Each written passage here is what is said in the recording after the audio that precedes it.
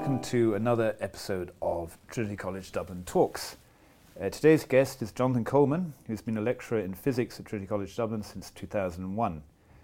He graduated with first-class honours and a gold medal, which is kind of quite unusual in physics, in 1995, and then did a PhD here in 1999.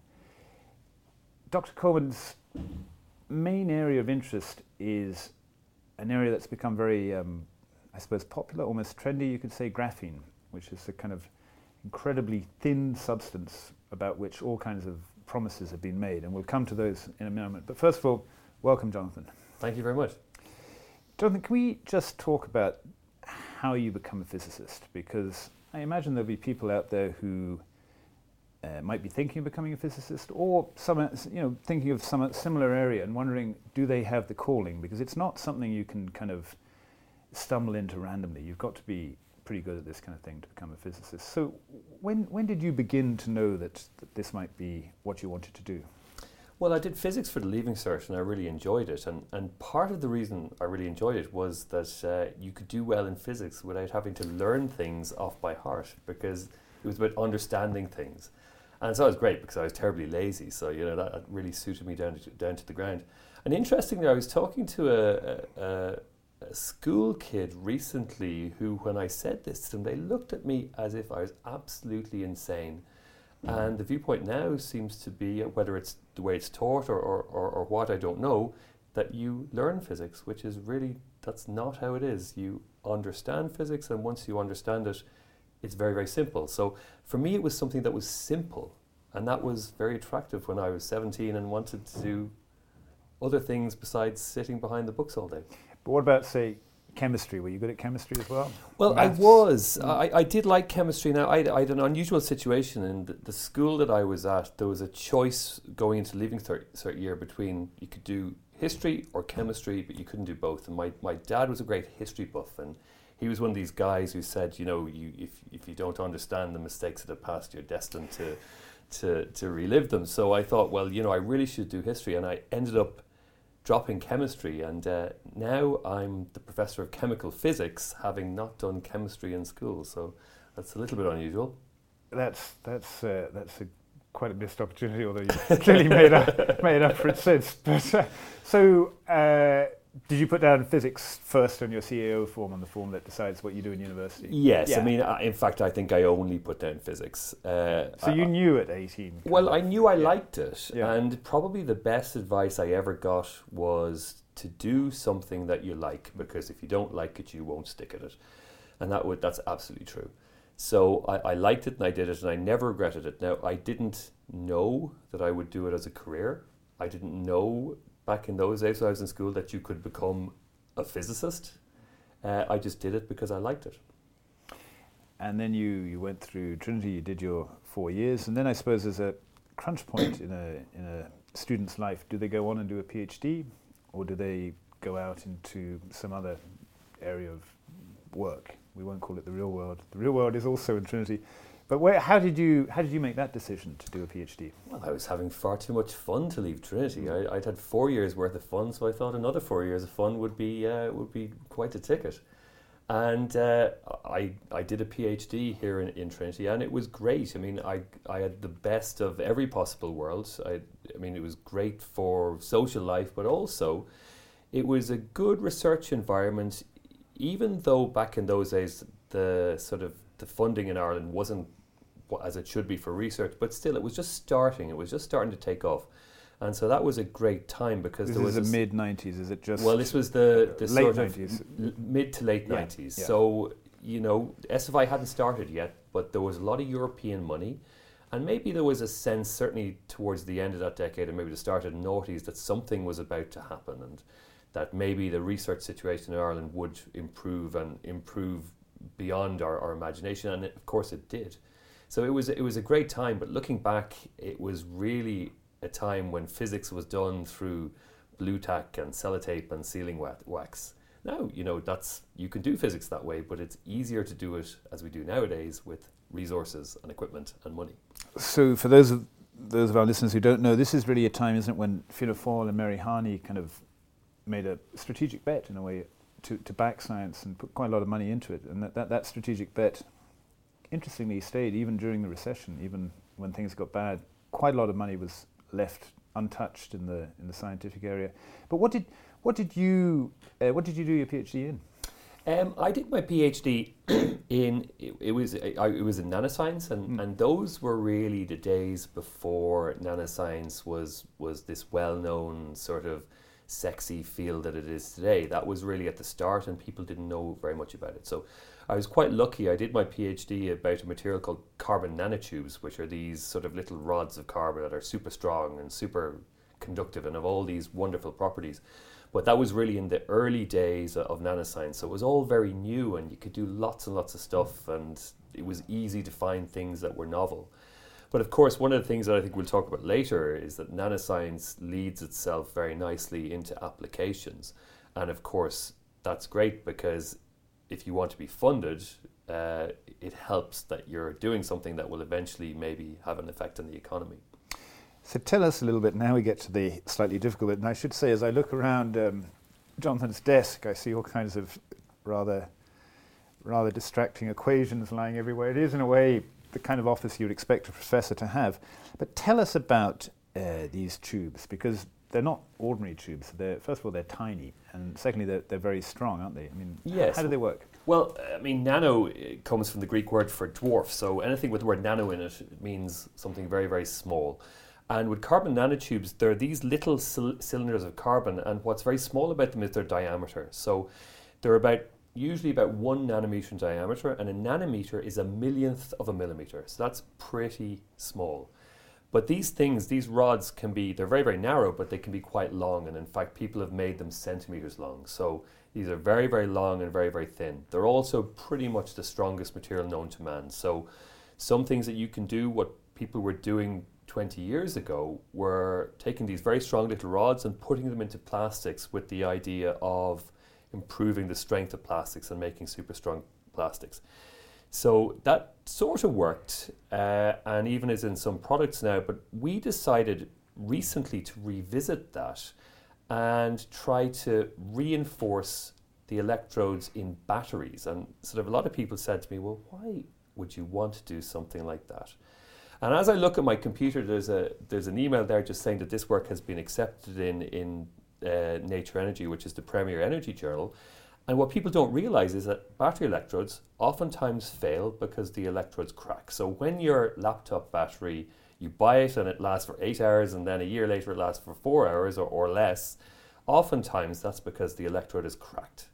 But if you put in nanotubes or perhaps other strong materials, you can stop that cracking. And in fact, we were able to make battery electrodes that were well beyond the highest energy density battery electrodes ever made, and pretty stable. So that's an example of how nanomaterials, particularly nanotubes, can help in real life. So everyone has a phone with a battery in it.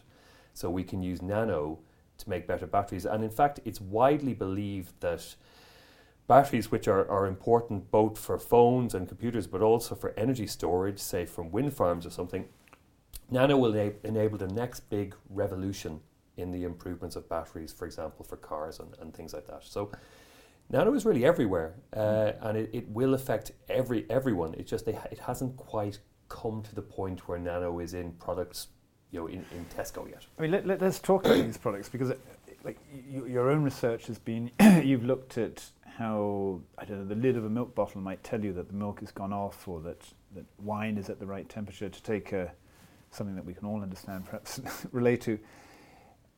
You're talking about new kinds of battery, or much more reliable batteries. You can also use it, can't you, when you're doing MRI scans, to kind of colour the bodies, so you can kind of see what's wrong with somebody. What are the other applications that it might be used for? Well, for nanomaterials in general, we would be here for a very long time if we were to really talk about all the possible applications, because it's literally the length of your arm. If you type into Google graphene, which is a very well-known nanomaterial nowadays, plus applications, you'll get 10 million hits. There are just so many things, but you can break it down into a couple of classes of applications. So the first one, the way I would look at it, is sort of as maybe a futurologist would look at it. So nanomaterials will first of all be used in applications where they replace existing materials to do an existing job, but to make the endpoint application better, faster, stronger, cheaper. So computers nowadays have the transistors in the computers that do the logic on which the computation is based are now nanoscale. That means that the sort of size of the piece of the transistor that does the sort of work is less than 100 nanometers, 100 millionths of a millimeter, which is the classical definition of nanomaterials. And these transistors, the sort of workhorse behind your computer, became nano in the last 10 years. So that's an example of nano, coming into something that was already there and making it better or faster or cheaper. And we see this all around us. So I've just talked about batteries, making better batteries, but batteries nonetheless. Milk bottles. So you mentioned the milk bottles. This is talking about printed electronics, where you can print electronic circuitry on everyday objects to make them communicate with the internet. And the idea, for example, is that food in the fridge will communicate with the fridge to tell you when it's gone off. But again, electronic circuitry is something that has been around for years. All we're doing is making it printable. So nano will be in a lot of applications where it's just replacing stuff that we now have. But what's much more exciting is what comes after that. And that's when nano starts allowing applications that we have no idea of today. And I can't tell you what they will be. Do you have any sense of it, though? No, because it makes honestly, sense. That's the first thing when you have a big change, isn't it? You replicate what you know. Look, I can tell you one or two examples, but the really cool thing is that in 10 to 20 years' time, there will be applications based on nanometers that we really have no idea now, and they will be societally changing. Now, whether that's a good thing or a bad thing is another question, but I'll give you one sense of it. So people talk a lot about self-driving cars, and I think everyone agrees that self-driving cars are on the way. So I got a new car recently. It's probably the last new car I will ever buy, because there will be they'll be electric and then they'll be self-driving, and that's it. And then people won't own cars. So that's all very well. Most people know about that. But what nobody thinks about is that self-driving cars have to drive at night. And so you need night vision cameras. And the night vision cameras we have today are nowhere near the quality for self-driving cars. Now, I'm in a European program called the Graphene Flagship, which is looking to take graphene from early stage research to applications. And one of the groups, a group in Spain, has shown that you can take graphene and that you can make night vision cameras using graphene that are not only much cheaper than the ones we have today, but much, much better, and certainly good enough for the cameras that will be needed in self-driving cars. So there's an example of, first of all, graphene doing something that no other material can do, and secondly, graphene fulfilling an application that really, while it was there, night vision cameras, wasn't really important until the advent of self-driving cars comes along. So this is really something that allows the future in a form that we haven't really seen before to happen. And that's just one example. And nanomaterials will really fulfill a lot of applications like that. And partly because nanomaterials are small, so you can have a lot of them in a certain space and so do a lot of stuff. But also because the properties of nanomaterials are different from the properties of bulk three-dimensional materials. And so they can do different things.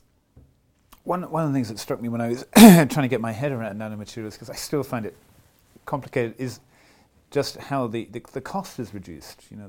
I read that 10 years ago a centimetre of nanomaterial might cost $100 million, whereas now we're talking about the possibility of throwing it away with the milk carton at the end of the day. It's a kind of so it's gone from being something that must have been very difficult to research, just simply from the kind of logistics point of view, from the cost point of view, to something that presumably isn't, cost isn't such a factor, or am I getting it wrong? What I really want to understand is that it was a very abstract thing, and now it's moving to a far less abstract form. Yeah.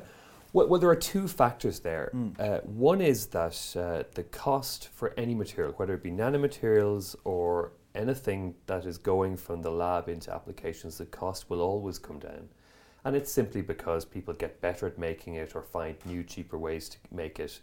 That's a natural process that sort of has happened all through material science. But the second thing that's specific to nanomaterials is that nanomaterials are, by their very nature, small. So you use the example of whatever it is, $10 million per square centimeter of graphene, as it was when it first became commercialized. And that sounds, terribly expensive.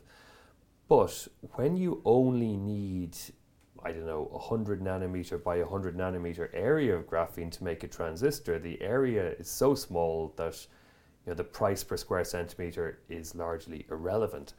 And that's an important thing about nanomaterials, because typically you use so little of them that cost is not a factor anymore.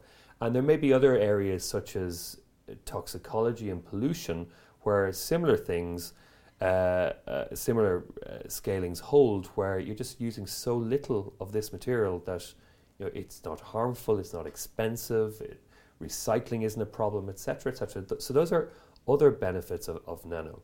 So I did a project with Hewlett Packard some years ago on transparent conductors. And so every screen has a conductor on the front that allows electricity to flow in, but it has to be transparent to let the light out. So your phone screen, TV, computer screen, they all need transparent conductors, and the materials that are usually used are running out. So this project was to make new transparent conductors. So we found a way of making them from nanowires of silver, and we had great results. But we had to convince the company that made these wires that it was worth scaling up their process to make enough for industry. And so we convinced the company that if we get this into a product, Hewlett Packard will be buying so much silver nanowires from you that you'd be set for life. So we got a conference call between the company making the silver nanowires and Hewlett Packard. And after a lot of sort of introduction, we eventually came to the meat of the thing where Hewlett Packard were asked how much of these silver nanowires they would buy over a 10-year period. And of course, we were expecting tons. And they came out, there was a few calculations being done, you could hear the pencil scratching, and the answer came back about 0.5 kilo, which is nothing.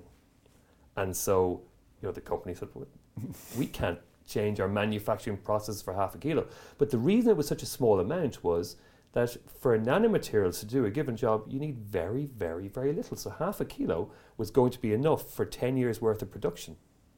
Of all the screens that they were going to make. Yeah. So that really shows you the power of nano. It takes a very, very small amount of these materials to do a given job. And that, certainly for economic reasons, that's a good thing. Jonathan, people often wonder about why should the public fund research, as they do by funding universities, by funding in other countries dedicated research units.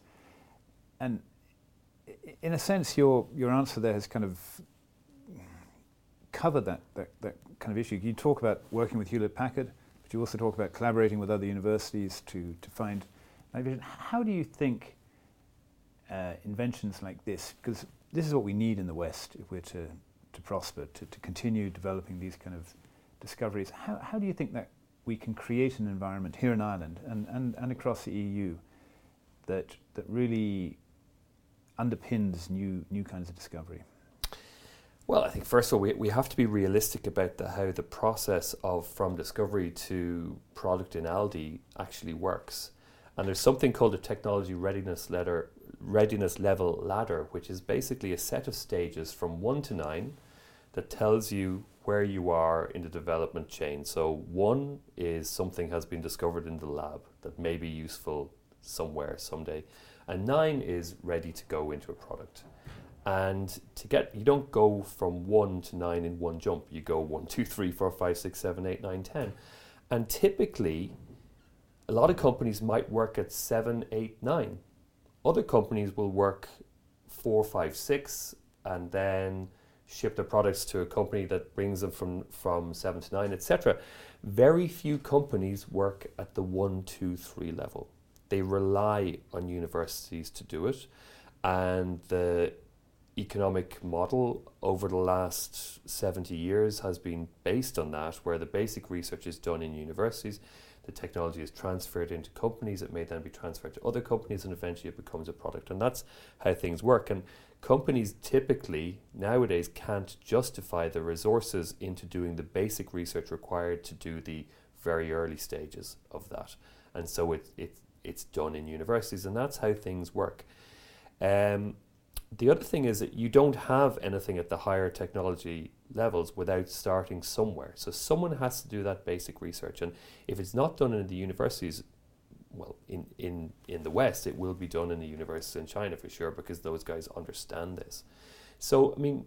So is there a lot of basic research going on in China at the moment? They do everything. Yeah. I think they've got a much better understanding of how the whole process works in China. I mean, the Chinese government, they don't really care about basic research per se, but they do care about technology and industry, and they understand that you can't have that without the basic research.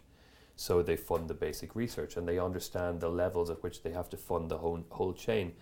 Now, in Europe in particular, there has been a move over the last 10 years or so, and it's obviously linked to the recession, to not do basic research funding and only do applied research funding. And the problem with that is there is no applied research without the underpinning basic research. So this is the worry I think a lot of my colleagues have. Now, on the other hand, we shouldn't be too critical, because applied research in Ireland, we've been very successful at funding applied research. And science funding in Ireland remained constant over the course of the recession, because the applied research was being funded, and hence an argument could be made that this was useful. So I don't want to seem too critical, but I think it's about getting the balance right, the balance between basic and applied. It's very interesting that China is so good at this, isn't it? Because it turns on its head this idea that I think many people had in the past, and we're all beginning to realize we were wrong, that the Chinese only copy, that they don't develop. But really what you're saying is, in Europe we're in danger of falling into precisely that trap if we don't think harder about how we can promote basic research. Yes, I think that's true, and I think it's a particular problem in Ireland, because I think in Ireland people don't quite understand the value of basic research to the economy. So I was in Toulouse recently, and I visited Airbus, and so Airbus employs 70,000 people in the Toulouse area, or certainly in that part of France, and when you have something like that there, a very technology-focused enterprise that is a huge part of the economy, you can't but understand the importance. We don't really have anything like that. Of course, we have Intel, etc., but we don't have anything of the scale of Airbus, or in America, Boeing, or whatever. And so I think in Ireland, we don't quite understand. I mean, I think if everyone in Ireland was telling their local MPs or local TDs that they must fund basic research, then basic research would be funded. Whereas in France, Germany, Britain, people do understand, that feeds up to the government, and then the government feel under pressure to do it. I think really it starts at the bottom here. And so the onus is on people like myself and the universities to go and talk to people and convince people of the value of what we're doing. Can I just, as a last question, take you back to, I suppose, where we began, which is, how does one know that one should do science, whether it's biology or chemistry or physics? I mean, is your answer because you find it easy, or is it because you find it satisfying? Because when I talk to you, I get this feeling off you of kind of, not that you find it easy anymore, because it's not easy at your level, but you seem like a very satisfied man. Is that something that one needs to look out for? Or does that come later, or am I reading it completely wrong? No, it's great fun. But I mean, when I was in third year in school doing theorems in maths class, I found that great fun. If my kids hear this, they will make such fun of me. But I find that stuff satisfying. I find the whole physics maths thing satisfying. So I find doing maths, you mentioned the squiggles of equations on the page, I find that fun. I find all of this very, very satisfying. And that's really the key. And someone recently that I was in with me in undergrad and postgrad and afterwards, and then left science. And I remember asking them, why did you leave? And they said, well, I realized one day that I wasn't thinking about science in the shower, on the Lewis, when I was cycling my bike, etc. And he said to me, as I know you do, and he's right. So I really enjoyed it so much that, I am sort of obsessing about these things. I'll wake up in the middle of the night and go into my office and write some squiggles. Okay. Yeah. And I think if you're really that sort of, if you really enjoy something that much, then I think no matter what it is, you'll be good at it. But you have to enjoy it. Jonathan Coleman, thank you very much for talking to us today. Thank you.